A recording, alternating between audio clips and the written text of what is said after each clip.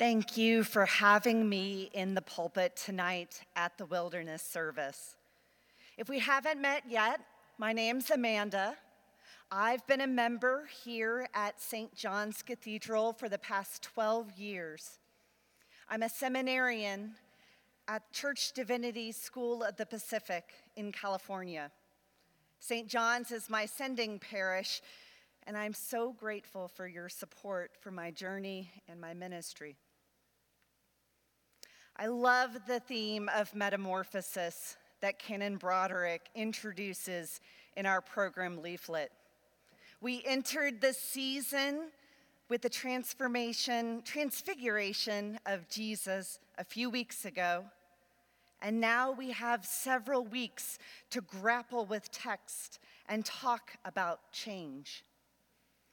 Broderick gives an excellent definition that metamorphosis can mean one's inward reality matching one's outward appearance. I'm thinking about just how much this caterpillar had to change and give up to become this chrysalis, waiting to become a butterfly, totally reformed and changed. In our first text today, we have a message from God to the prophet Isaiah that God's blessing is inclusive. The kingdom of God means radical hospitality to our community. The reading from Isaiah is likely written as the Hebrew people return from exile. It talks to us as the people return from Babylon. Now God's covenant expands. Salvation is coming for all people. God names groups not previously included in Hebrew law, notably immigrants and Israel's outcast. We wind up with Isaiah's prophecy because the people of God haven't been doing what is right. They haven't been maintaining justice. They haven't been treating the foreigners and their neighbors well. So the people of God are called to account for their failure and to change.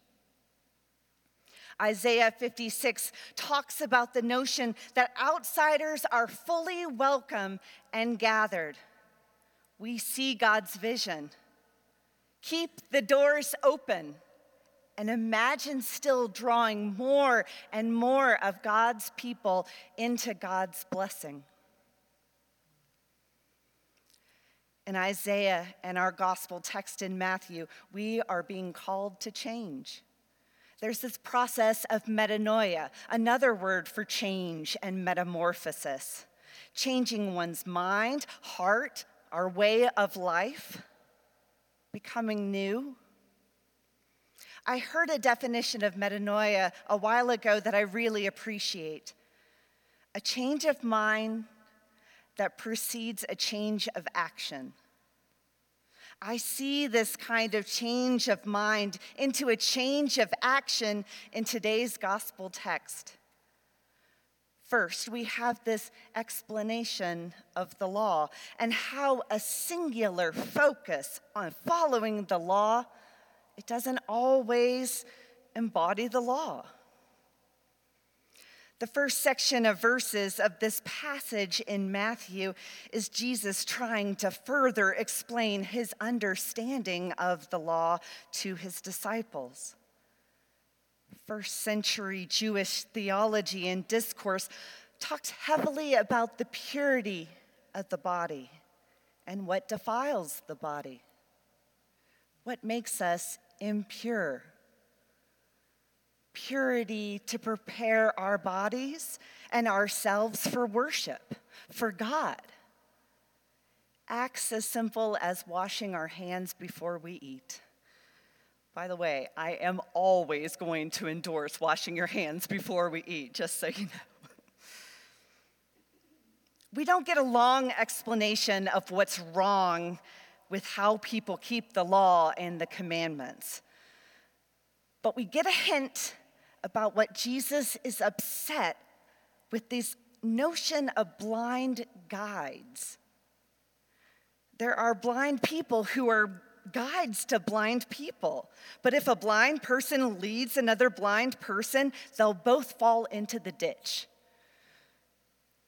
Jesus is speaking in a metaphor that the guides, the leaders, don't see their limitations. They don't see their shortcomings. The imagery tells us that Jesus isn't happy with people who create stumbling blocks for others.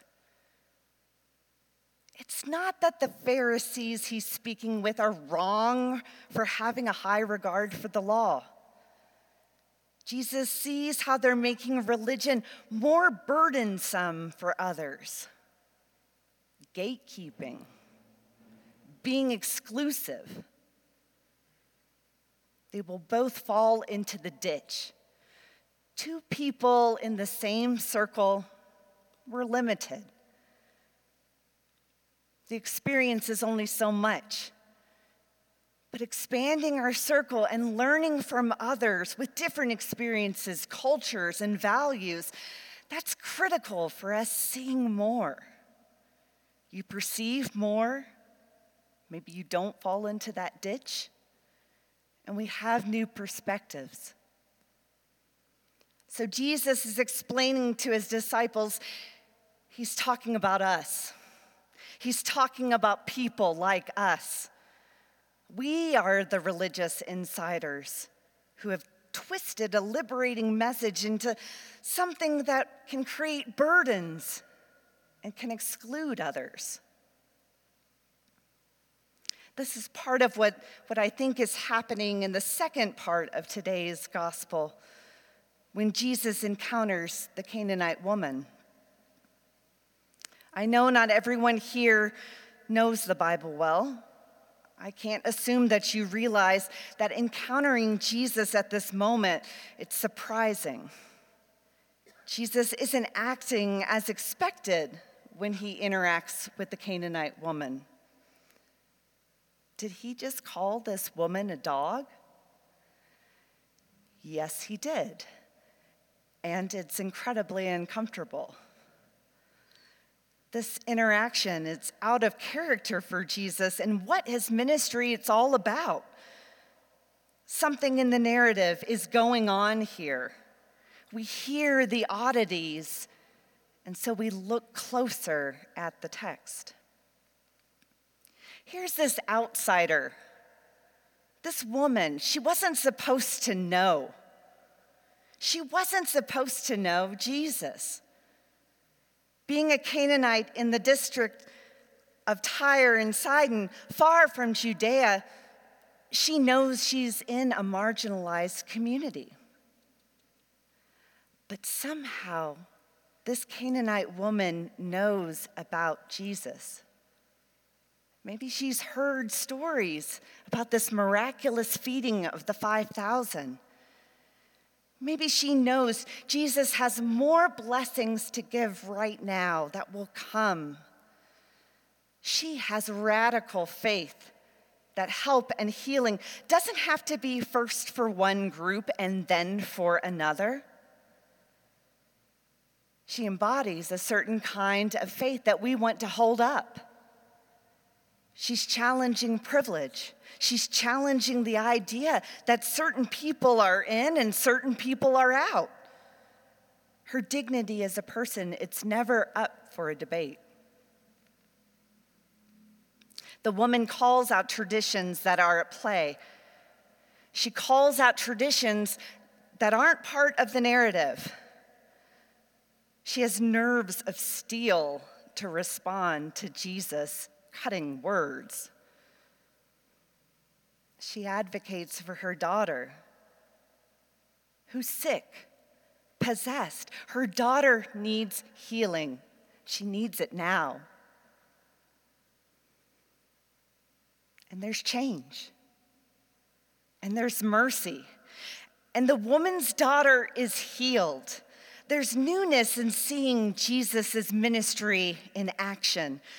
What he sees for the future of his ministry she finds right here and now. The kingdom of God is here now. She's persistent. What God has always been about is received here and now. With this challenging text, one bit of help is to bring the Isaiah text into conversation here, where it says, "My house will be known as a house of prayer for all peoples. I will gather still others to those I have already gathered." Jesus is living Isaiah's prophecy to change our hearts.